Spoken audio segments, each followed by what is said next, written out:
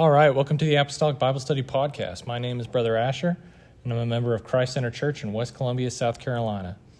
And today we're going to talk about church unity, what it is and why it's important. So without further ado, we'll pray and dig right in. Heavenly Father, we thank you for this time that we have to study your word. I pray that you would anoint our minds and hearts to be able to hear it. And I pray more than anything, Lord, that we would fulfill your prayer, that we would be one as you and the Father are one. And it's in Jesus' name we pray. Amen. So, I want to start in the Gospel of John. And I want to start at the tail end of the Gospel of John, because there's this passage that starts in chapter 12, chapter 13, and goes all the way through the end of chapter 17, called the Upper Room Discourse. This is Jesus speaking to the disciples on the night that he's betrayed.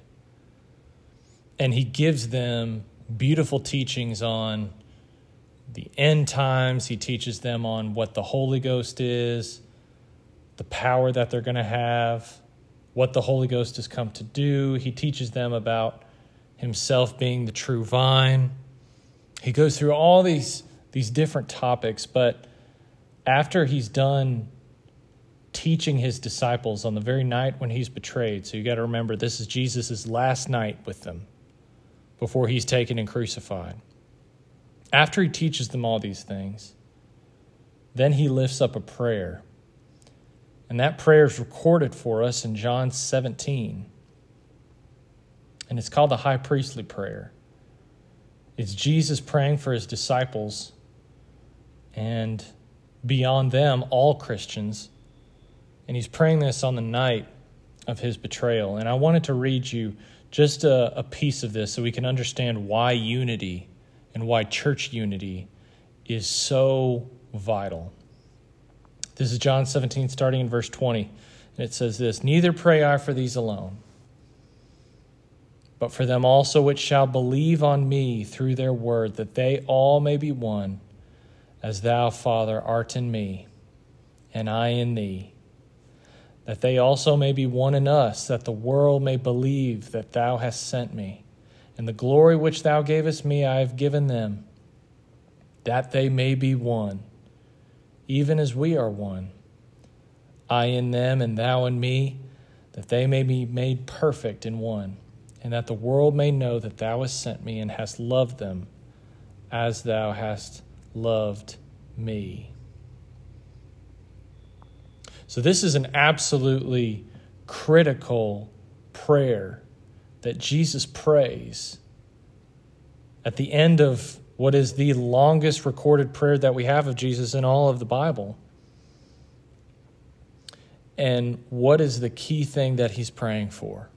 He's praying for the unity of his people.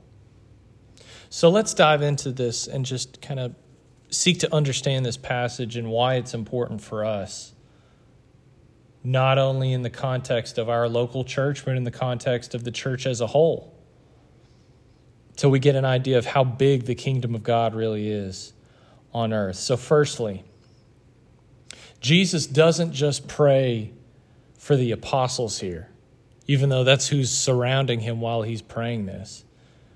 He says this is John 17:20, "Neither pray I for these alone, but for them also which shall believe on me through their word."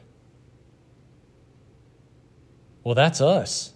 We're the ones that have believed on Jesus through the words of the apostles. If you're a Christian in 2023, the reason is because you've been exposed to the Scriptures. You've read the Scriptures and they've made you alive and caused you to repent of your sins and be baptized in Jesus' name and filled with the Holy Ghost. So the words of the apostles are the very thing that brings us to salvation. So Jesus recognizes that and says, I'm not just praying for these disciples, these apostles, but I'm praying for all who are going to believe on me through their word. That means you, if you're listening to this and you're a Christian. And that ought to bring comfort. Whenever you're discouraged, remember this. Jesus himself has prayed for you. I don't know if you've ever experienced the comfort of knowing that somebody has specifically lifted up a prayer for you, and maybe they've told you, hey, I've been praying for you this week. And there's a comfort that comes from that. But to know that Jesus himself has prayed for you, there's nothing better than that. Hebrews 7 tells us that he ever liveth to make intercession for us. And that's why he's able to save us, it says, to the uttermost. He's the great high priest who has appeared in heaven for our sake. And this passage that we just read in John 17 is, you can view it as a window into the intercession that he's now praying, because, again, he ever liveth to make intercession for us. So Jesus is praying for us even now. Okay, so that's the first point, that this prayer is not just for the apostles, but it's for the entire church. Neither pray I for these alone, but for them also, which shall believe on me through their word. Well, what is his prayer? It's this, that they all may be one. That they all may be one.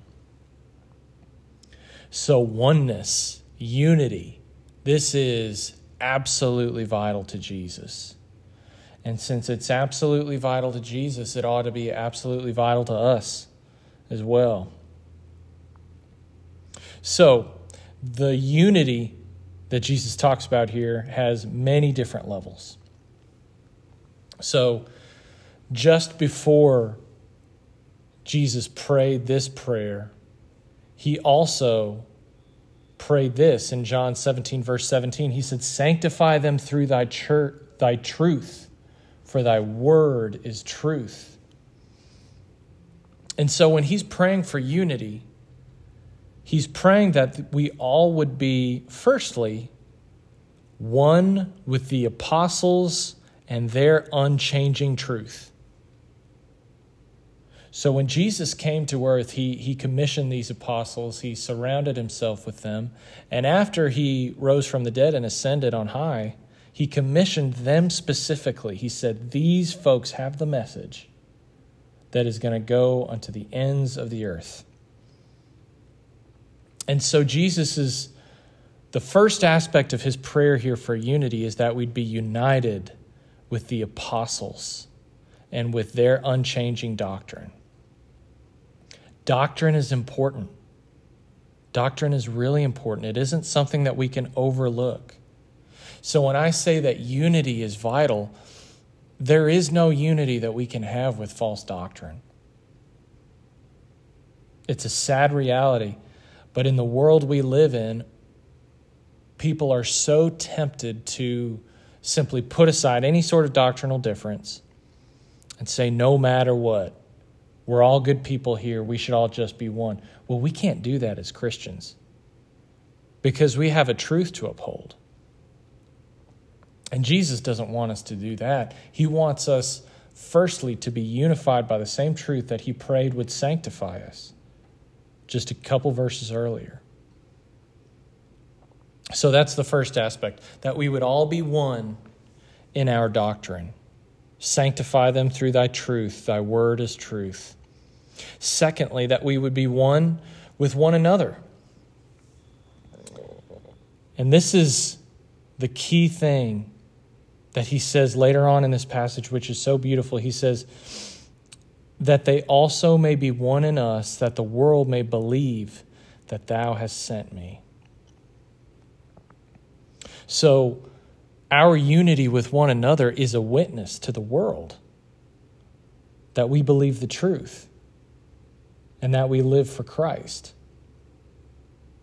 So do you remember in Acts 2 when they're talking about, the Holy Ghost has been poured out and there's plenty of people standing around just kind of mocking and saying these are drunk men?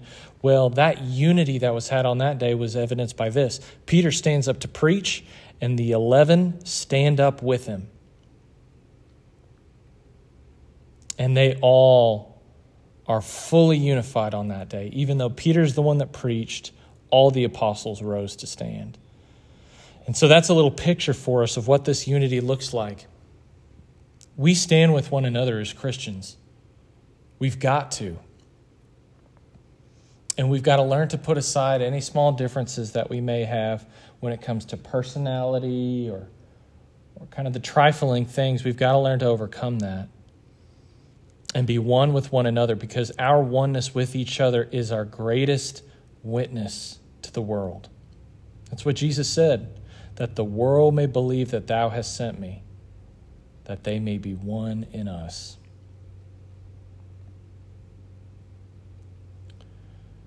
Thirdly, and most importantly, Jesus prays that all Christians would be one in us. Meaning, true unity doesn't just come from having similar hobbies or maybe having the same upbringing or the same background. In reality, and this is hard for us to understand, but you have more unity before Jesus Christ with a persecuted Christian in China than you do with your own lost family members. Think about that. Think about that. Before we can be unified to God's people, we must be unified with Jesus himself. Remember what Paul says to the Corinthians. He says, he that is joined to the Lord is of one spirit with him. And what's Paul's favorite phrase or preposition in his epistles? It's in Christ, in Christ, in Christ, unified with Jesus. And the unity that is present when we get together and we worship together, it's a unity that the world cannot recreate. And it's a unity that only comes through the Holy Ghost. And it only comes through true prayer. And so, in closing, I want to just talk a little bit about some of the practical ways that we can live out this unity that Jesus prayed specifically for us and for the entire church globally throughout time. And the first way is prayer. To pray. To pray for our church. To pray for the saints that are in our church individually, specifically.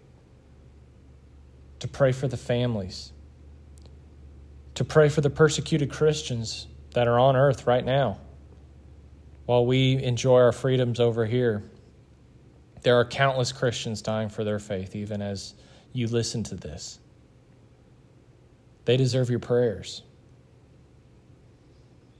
So prayer is a key way. The second is to be sensitive to what God would have us to do. And there are some people who are better than this than others. I admit I have room to grow in this, but to be able to listen to when God puts somebody on your heart that's specific, and to use that opportunity to reach out to them and say, hey, I love you. I'm thinking about you. I'm praying for you. That might be the thing that affects somebody's life in a moment where they need it.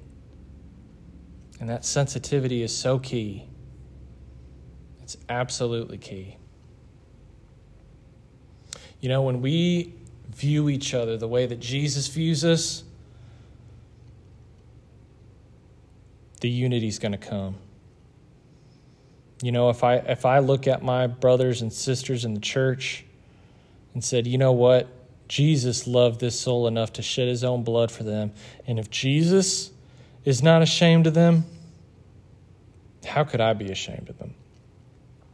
I'm not going to be slow to embrace them. Remember this.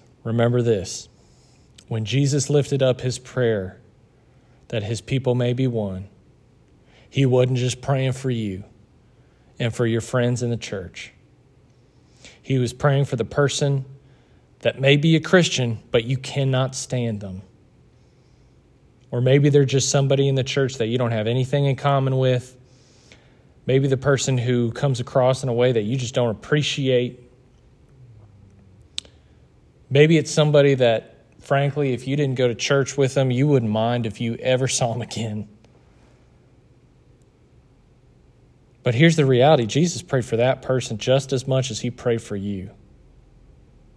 And he loves them just like he loves you. So if you can't stand somebody in the church, God forbid you would think that you have better judgment than Jesus. So I want to read this scripture again before I finish this one up, just so we have an idea of it. It's this: neither pray I for these alone, but for them also which shall believe on me through their word, that they all may be one, as thou, Father, art in me, and I in thee, that they also may be one in us, that the world may believe that thou hast sent me. And the glory which thou gavest me I have given them, that they may be one, even as we are one. I in them, and thou in me, that they may be made perfect in one, and that the world may know that thou hast sent me and hast loved them as thou hast loved me. Unity is vital, and we need it, especially in the day that we're living in. So God, help us to be unified and to walk with him as one people. God bless y'all. Love y'all. Y'all have a great night.